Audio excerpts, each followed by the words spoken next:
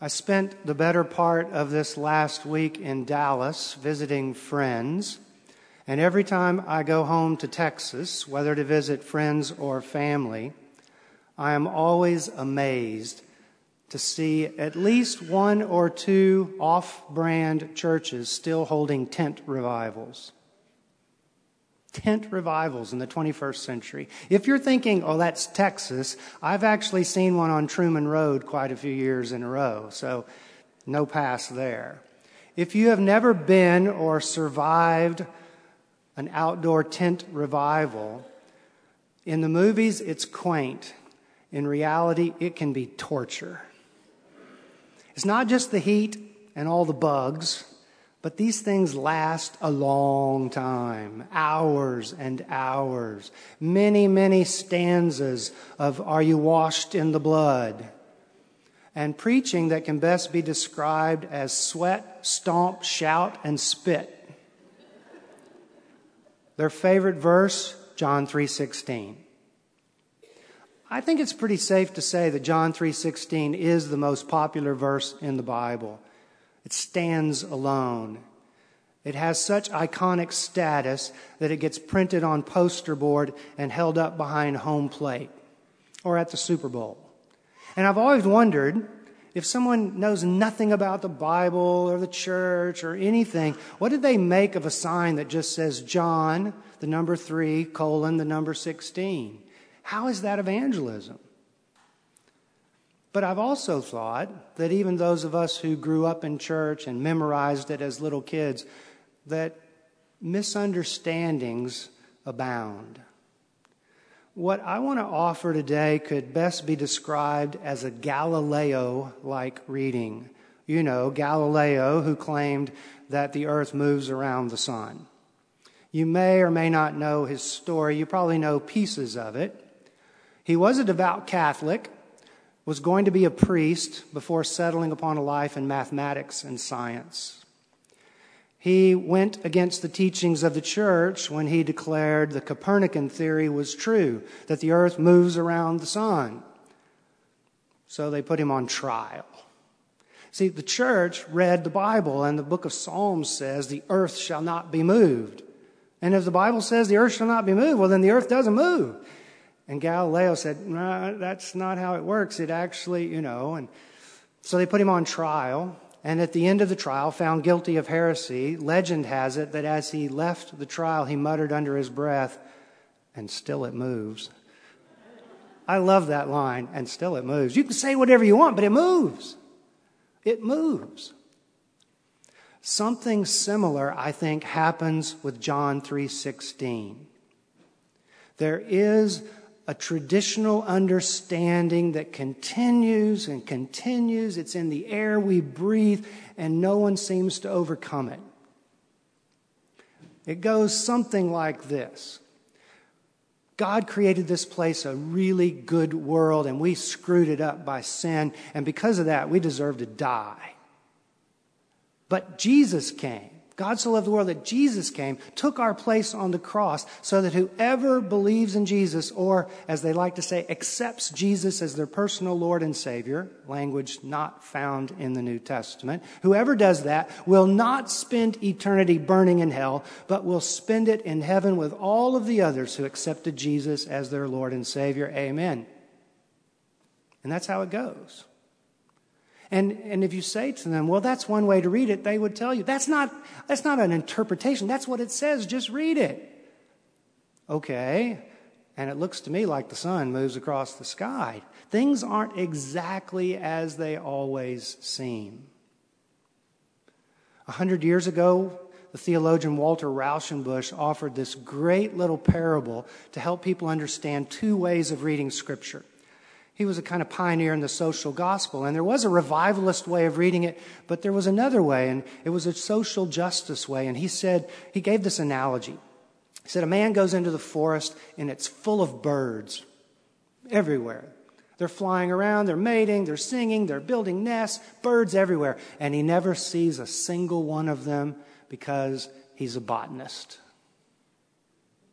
And Rauschenbusch said, that if you view the text through a revivalist lens, you will always get a revivalist interpretation. But if you view it another way, you might see something you never saw before. So I want to offer a kind of Galileo-like reading, because while the New Testament is mildly interested in what happens after death, it is much more interested in what happens before death.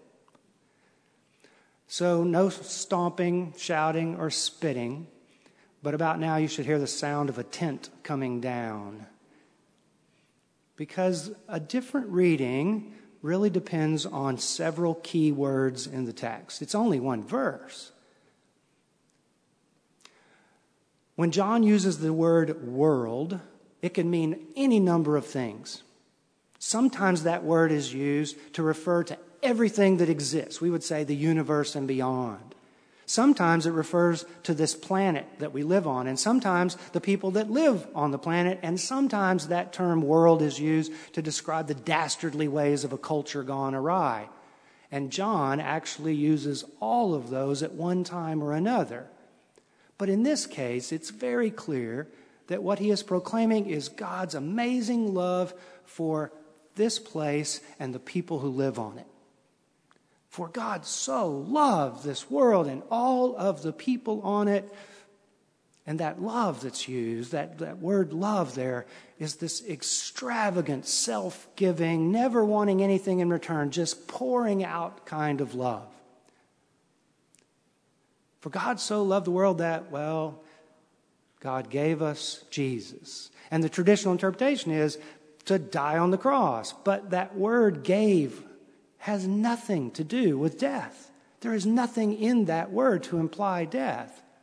In fact, the gift of God is not Jesus' death, it's his life. God's gift to this wonderful world and people is the life of Jesus. And the life of Jesus was one of feeding the poor and teaching people and healing people and caring for people. That is God's great gift to us. So that whoever believes, not a good translation. My Greek professor used to say, you know how you have the noun bath and you make it a verb by putting an E on the end? I bathed. He said, we really need to do that with the word faith. Put an E on the end. Whoever faiths. But even that doesn't quite get it. It really is saying whoever responds to the life of Jesus. Whoever says, yes, to the life of Jesus, to the way he lived. Whoever says, I'll throw my lot in with that way of living. Those are the people who will not perish. The word has nothing to do with burning in hell. It actually refers to life that has no meaning or direction. People will flounder if they don't respond to this life of Jesus. They won't find meaning.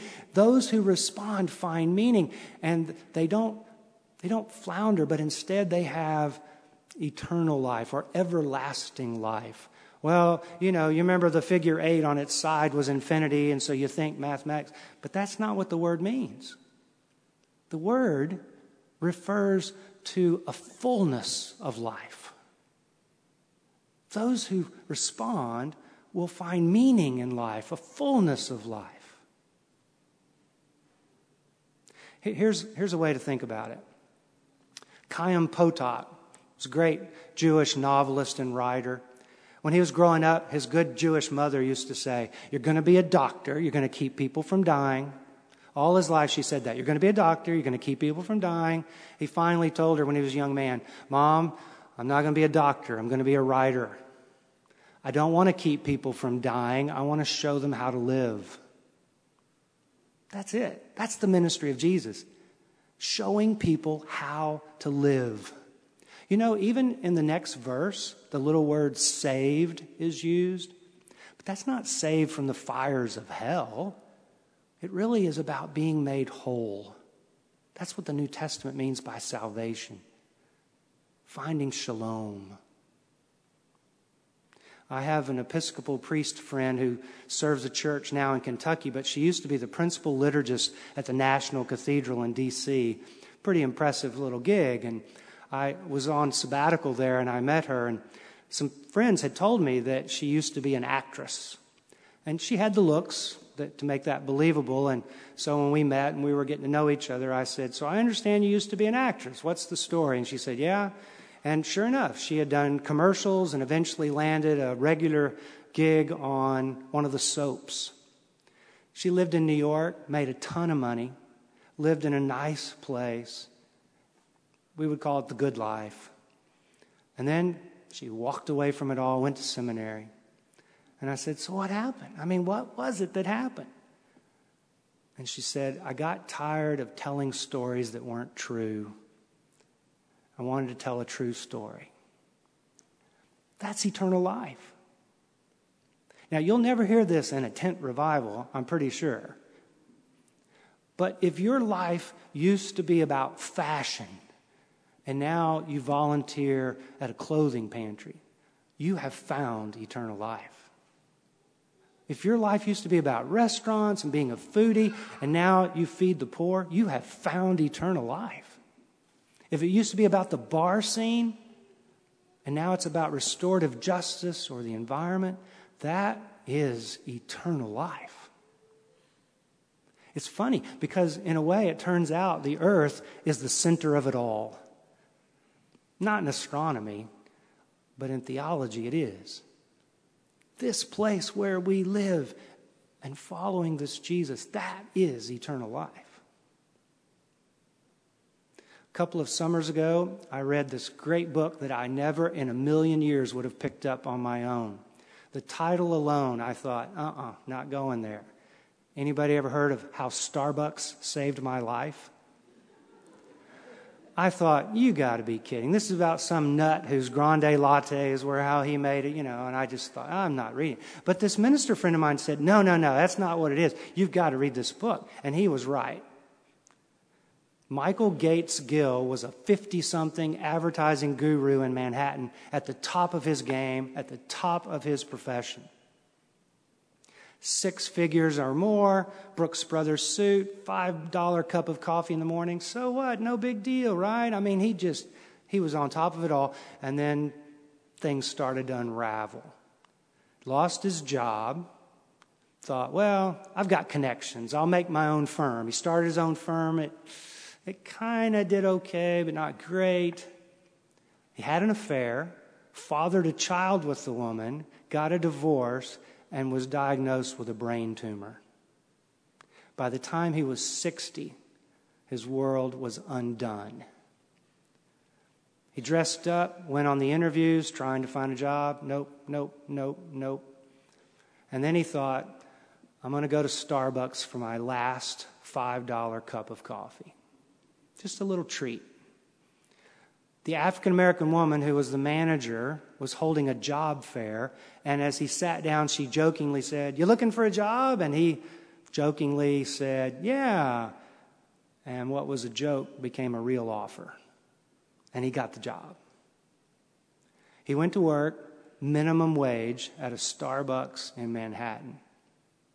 He kind of had visions of being a barista, and she said, "No, you're going to clean the restrooms." Minimum wage, cleaning the restrooms. One time, he spied this homeless man coming in and making his way to the restroom, and he cut him off and lied to him and said that the restrooms were being repaired. They were closed. The manager who'd hired him saw him, called him in the back, and said, "You do not ever do that.